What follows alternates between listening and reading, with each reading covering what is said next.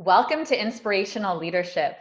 For anyone who is new to inspirational leadership, I created this show to speak with leaders who are really walking the talk in creating positive work cultures.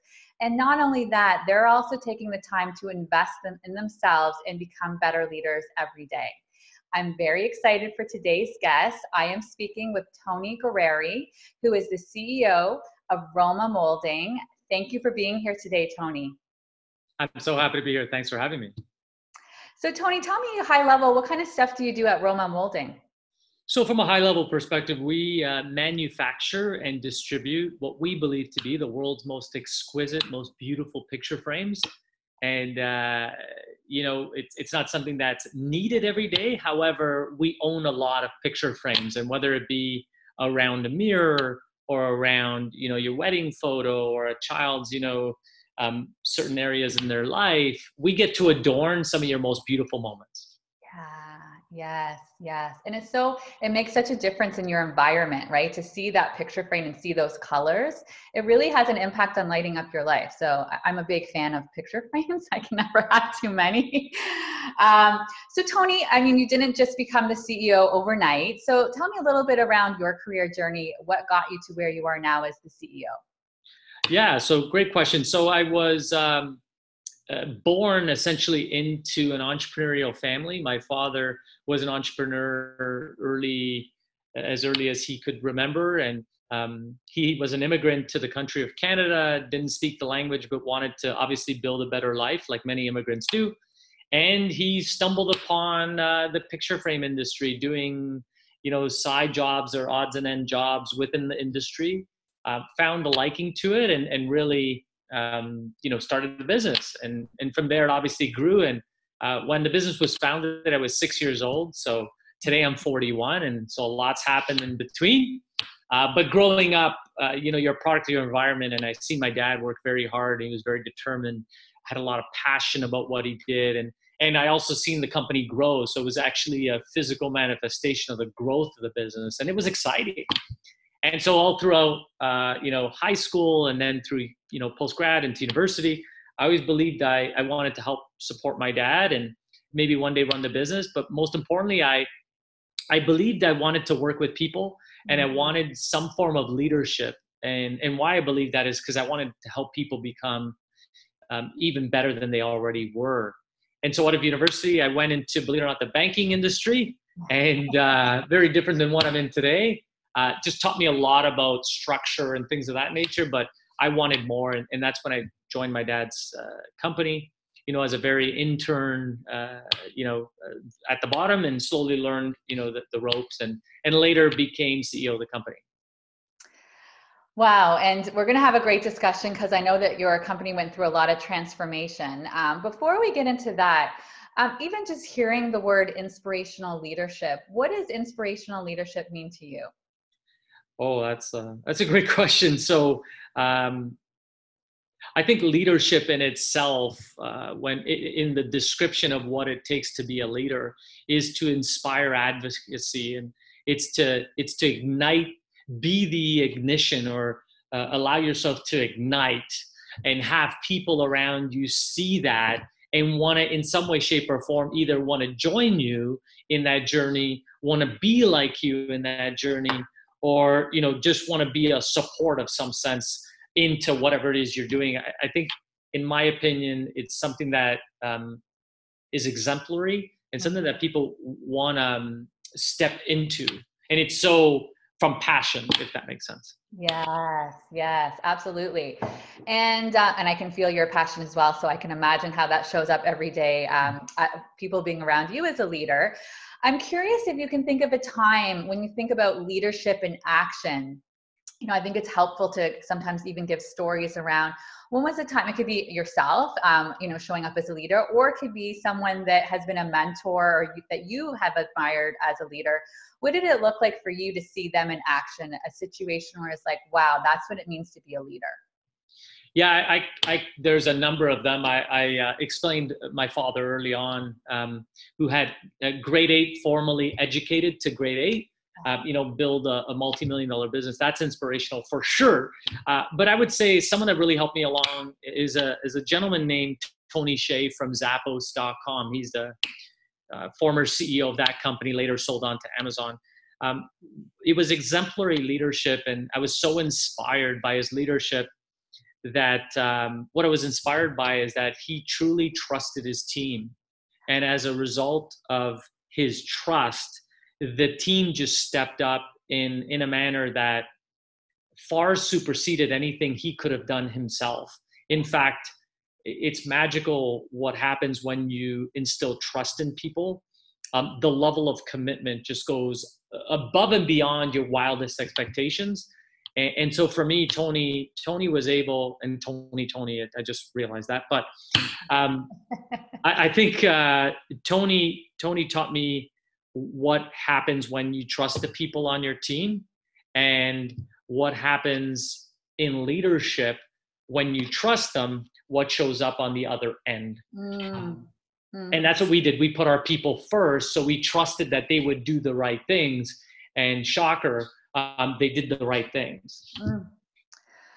Okay, so this is where we're really going to get into it and dig in, because you and I are very passionate about this, what it looks like to put people first. And it is a huge return on investment, and there is a lot to show the business case, but sometimes people don't really believe it. They want to hear examples. And I know you personally, with Roma Molding, there was a time where some big transformation happened in the organization. Things were going one way, and you realized that if some really big changes weren't made, that the company might not make it. So I'd love to hear that story around what was going on, what was the impetus for these changes, and then what did the before and after look like? Sure, and I think you touched upon something. I don't want to step over it. It's easy to hear these things in a podcast or someone telling you. It's another thing to really live them. And we really lived it in a big way. And I believe change is predicated on primarily two things. One, either a lot of hurt, meaning a massive amount of pain, or a massive amount of pleasure. Typically, people get into action in the massive amount of pain. And we were in that massive amount of pain. We had lost our way. It was the global financial crisis. People didn't need picture frames. In fact, that was probably the least thing on their list to buy. They were interested in buying, beer, liquor, TVs, things to take their mind off the realities of the world. Yeah. Well, people stopped purchasing picture frames, and our company, our leadership, our philosophy, our objectives didn't work anymore. And we had lost our way. We had become bewildered, and I was guilty as part of that. And under that, leads to fear, and fear has you not be focused and cognizant of what's transpiring. You're more reactive. Yeah. And as a result of fear, we started changing leadership style. And it was a leadership style of my way or the highway, and versus a leadership style of, as you've indicated, inspirational leadership. We were the polar opposite of inspirational leadership. And what happens in that environment, you can attest to. The great people in your business, the foundational people, the people who believe in you at the highest level, they're the first people that take a pulse as to what's happening, and 9 times out of 10 they eject the business.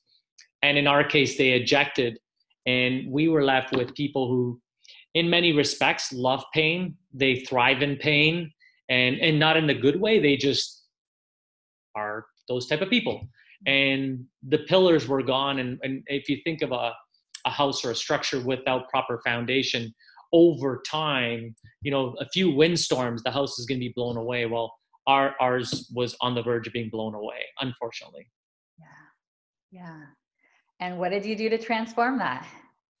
And so, it was a tumultuous time, and when you're in fear, you don't know where to look. And I'm a big advocate of success leaves clues. And that's when a friend of mine introduced me to a company, just the concept of a company, over dinner. And it was a concept of a company that put their people first. And as a result of putting their people first, their people then put their customers first. And that exemplary leadership flowed into the team, which then flowed into the partners or customers. And then that wheel kept turning. And that company was Zappos.com, which led me later to meet Tony Hsieh and to have a genesis of even believing what's possible, because I truly didn't believe, even after I read the book and watched the things online, I didn't believe it was possible until I actually physically went to their location and felt something. And what I felt was just magical. And it was an experience much like when a child goes to Disneyland. Although there are different theme parks, there's a different experience when you go to Disneyland. And I was in Disneyland for business, and I didn't want to leave. And at that point, what I realized was there was a huge delta between where they were and where we were. And the fact of the matter is, I didn't want to leave their company to come back to my own company. And I knew something was very wrong and something had to change. Yes, yes. And then I know you came back and you really started to put those into practice, like to the point that now people are coming to your company to see what a really awesome culture looks like. So what did those shifts start to look like? How did the culture change for you? Well, I think first thing, we took our pulse, like, where are we? I think culture runs rampant in all businesses, organizations, schools. We just need to know where the heck are we? So there's kind of like really great, and then whatever your polar opposite of really great is. You're somewhere along that line. Yes. And so we polled our team and we surveyed, because we didn't want to guess. And we knew, needless to say, we were not in the upper quartile. Right. We were certainly in the bottom of the heap, so to speak. And we knew we had a lot of work to do. And I recall, I get this question a lot. What was the first thing you did? Mm-hmm. I think the first thing we did was admit that we had failed our leadership team and our team as a whole as leaders. And then second, we didn't make any promises, but rather we vowed to work towards being one of the best companies to work for, certainly here in Canada, but how would that look like globally? And by the way, we were authentic about, we don't know how to do that, so we need your help. And so right there, it was authentic, it was real, it was a declaration of a vision that was out there. We didn't know how to achieve it, but it was something that was inherent, something that we really wanted to get to. Yeah, I hear so many things with what you just said there. One is like really getting clear on that vision and that purpose and where you're going and rallying everybody around that. I also heard you saying taking responsibility and taking ownership for some of the gaps that existed and saying, hey, I admit this is what was going on and this is what we want to do better. And I think that's a huge one, because sometimes people think, well, it's too late. It's too little, too late. No, if you come in and you're transparent and you say, I made some mistakes. We could have done things a little bit differently. People are really willing to hear that. And then of course, if action's taking place after, it's one thing to say it, hey, this is going on, we want to change. But then when they start to see the action, that trust can be built again. Yeah, we were very intentional on any commitments going forward, because it was uncharted territory, and we made that very clear. We created a vision out there that we didn't know how to achieve, but at the very genesis of it, I think you're absolutely right.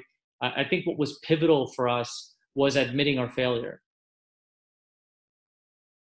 And what have been, and I like to think of other individuals who might be listening to this podcast and just think, what are some of the baby steps we can start to take?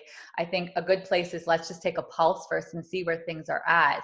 But when you think about those quick wins in terms of some of the culture piece, what would you recommend for those 2 or 3 things that can have the biggest impacts? So 2 or 3 things. So it's a great question. I'm a bit reluctant, but I'll share, because the 2 or 3 things, it depends where are you on the scale. For sure. I mean, we have some really cool objectives that work really well here at Roma. Not sure how well they would work elsewhere. What I would tell you is some 3 things that I would be intentional about is being intentional about listening and then acting. It's one thing to gain or listen and gain the knowledge of what the team wants. I would say be careful about what you ask for, because if you get something, something, it's no different than if you push something, something's got to come out. The same with feedback. So if you're going to get feedback, make sure you action something on it. And the things that you're not actioning on, actually be transparent why you're not. Yes. Whether it's budget, whether it's timing, whether it's being overzealous. Hey, I think we need a slide from the 3rd floor down to the bottom floor because it would be really cool. Well, I think it'd be cool too, but maybe there's legalities and whatever the case may be. Yeah. So really just kind of put that out there. I think, so that's number one. I think number two is a huge level of transparency. So as you're getting that feedback, be as transparent as you can. So in all our Pulse surveys, we publish all the results. Now they're anonymous, but we publish all the results, all the question results, and as well as all the comments. So early on, we vetted for profanity. Today, thank God, there's no profanity because we're, probably in the upper quartile, but we published it. And it was real and raw. And someone was able to say, I actually said that. Yeah. And wow, I'm surprised they actually shared it. So be transparent. Yeah. And I think over communicate anything you're doing, and not only over communicate, but indicate why you're doing what you're doing. Because I think it's really great. Hey, we're having this food drive and it's on Friday and we want to gain, 5,000 pounds of food. Really, really cool. Yeah. But why? Right. And I think the why gets people either enrolled or not. Hey, why is, I don't know, your why might be, maybe as a CEO, you came from a country that food was very scarce and you never want to have someone feel that, or whatever the case may be. But sharing the why actually builds the advocacies, builds the ambassadors. Yes. Does that make sense? Yes. Yes. So important. People emotionally connect to the why. They want to understand the why. So the more, and I think that storytelling is such an important aspect of leadership, because the more you can paint that vision, you can paint that story around why it's important and why it's the why, people can get on board with that. So as I was saying in the beginning, I firmly believe as a leader, you're never done growing and developing until the day you die. That's how strongly I feel that we're always evolving. So I'm curious for yourself as a leader, and then also in terms of supporting the other leaders in your organization, what does that look like for you? How do you continue to develop yourself? So great question. And I echo your sentiments. I'm always going to be the student. I'm never going to be the prof, if you think of it that way. And I think our world is evolving and changing at a pace never seen before in history, meaning in the cycle of humanity. We've never had this level of evolution. We're talking AI, we're talking just a world in 5 years from today that's going to look perhaps very different than it is today. Yeah.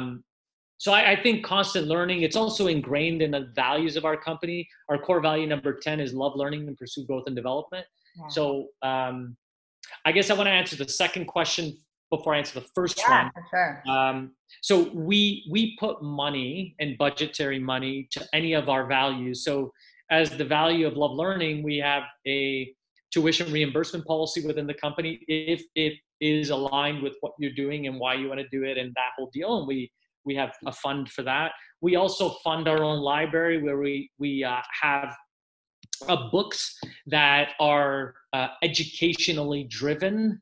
I mean, there's no Harlequin novels, which are really good, but they're books that are written either in leadership, self-help, inspiration, positivity, whatever it may be. So we fund that, and a bunch of other, ancillary things. We also have internal programs to help you learn the different tiers within. So like a career progression or career path to help you get up, a different ladder, so to speak.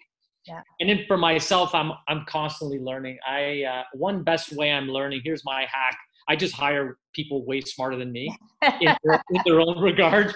And I just like unleash them. The only thing I vet certainly for is, will they fit the culture of our company? Do they align with the values? If they do, that's 60% of the game. Yeah. And I let them loose and boy, am I learning. Yeah. So that's number one. Number two, I do my best to surround myself with great people. So communities outside the business, Mm-hmm. certainly people like you who are, inspiring advocacy and leadership and things like that. But also outside of my circle, I try to be part of networks and things of that nature to help me. And also to have a network that can poke me. I think that's Mm-hmm. really important. I love uncomfortable. Like I Yeah. love and I love to be poked and challenged. So I think some of the best ways we learn is by being challenged. Mm. Those are some of the. Yeah, you've mentioned a lot of really big ones, because I think that's the other thing where people can sometimes surround themselves with people who are either just like them, who are just going to say, oh yeah, you're great, you're doing everything well. To have someone who's going to challenge you, again, that's really great for your personal growth. The other thing that you said that I really, really appreciate is the values piece, because you've got your personal values and you've got the core values of the organization. And this is where I find, unfortunately, for too many organizations, it falls flat because they do the exercise. They have the beautiful values written. You go to the front, these are our values.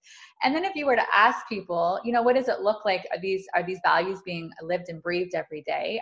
A lot of times the answer is no, and there's no accountability for that.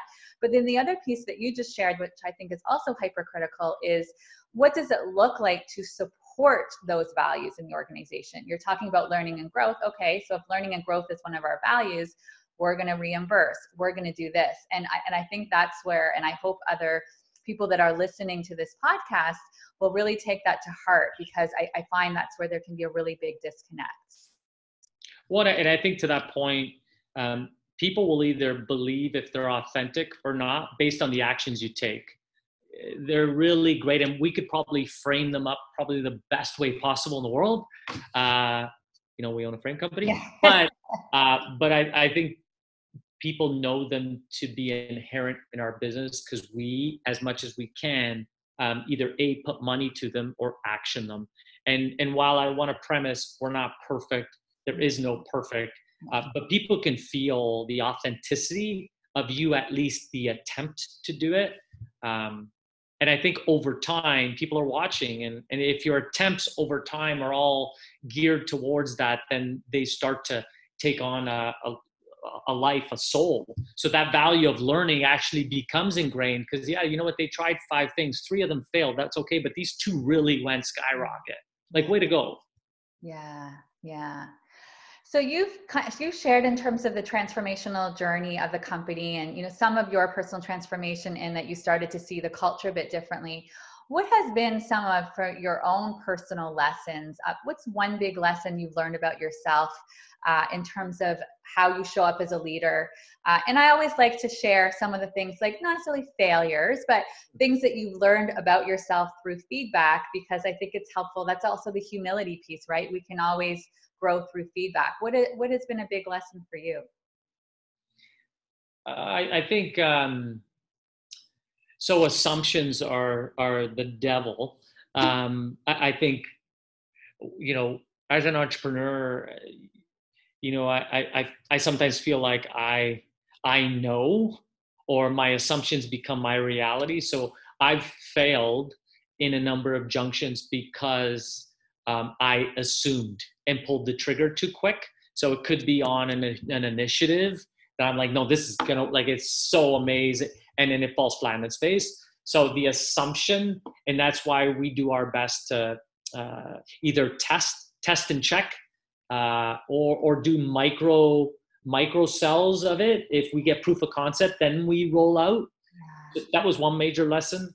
That was a pretty pivotal one, and it's still one today, because you get overzealous about wanting to do things, but not being cognizant that could either have a hindering effect because you don't have the data. And I think the second one is, and this is ongoing as well, is being an amazing talent scout. So, you get in the game. I've been in the game for 20 years as in my career, 8 as CEO. But I've learned to rely less on my gut and intuition, which is important. But you have to couple that with some science. And so when we're hiring people, we invest a lot more time and money up front, because the wrong hire can cost not only real dollars in terms of salary, but it can cost the culture a major hit to the culture, if that makes sense. Such a big one. I love both of those for different reasons. So absolutely, when you get that wrong person and don't make, I always say hire slowly and fire fast, right? When you start to realize that person wasn't the right person, and there can be a variety of reasons, right? But when you learn about that in that first 60 to 90 days, I always say clear is kind, right? Brene Brown is the one that actually started with it, but clear is kind, because then it's not a right fit for both parties. But I also like what you said there around testing something out. If an organization is going to try something new, don't feel like you have to launch this through the entire organization, right? I think about even if it's leadership development or a coaching program, whatever it may be, pilot it in one area of the organization, get feedback, see what worked well, what didn't work well, and then try it in different pockets. You tend to get more buy-in as well. But then also you might say, like, this was not the right choice at all, and you haven't now made this huge investment for the entire organization. Yeah, and I think to that point, you mitigate the risk. And where I really seen that, we deal with some major retailers across Canada and the US, and oftentimes we get in and we're so excited, and they're like, we have 2,000 stores, we're going to test in 50. I'm like, but what about the 1,950 other stores? We're like, to me, we're going to test. And it really just spawned something for us, and it's worked. It's worked. Yeah. So Tony, I feel like we could talk all day long because you have so much great insight to share. But I just want to say thank you so much for taking the time to share all of this wonderful insight with our viewers today. Well, thanks for having me. It's been a true pleasure. You're a gem of a human to be doing something like this, and I'm honored to be on the show. So I really appreciate it. Thank you.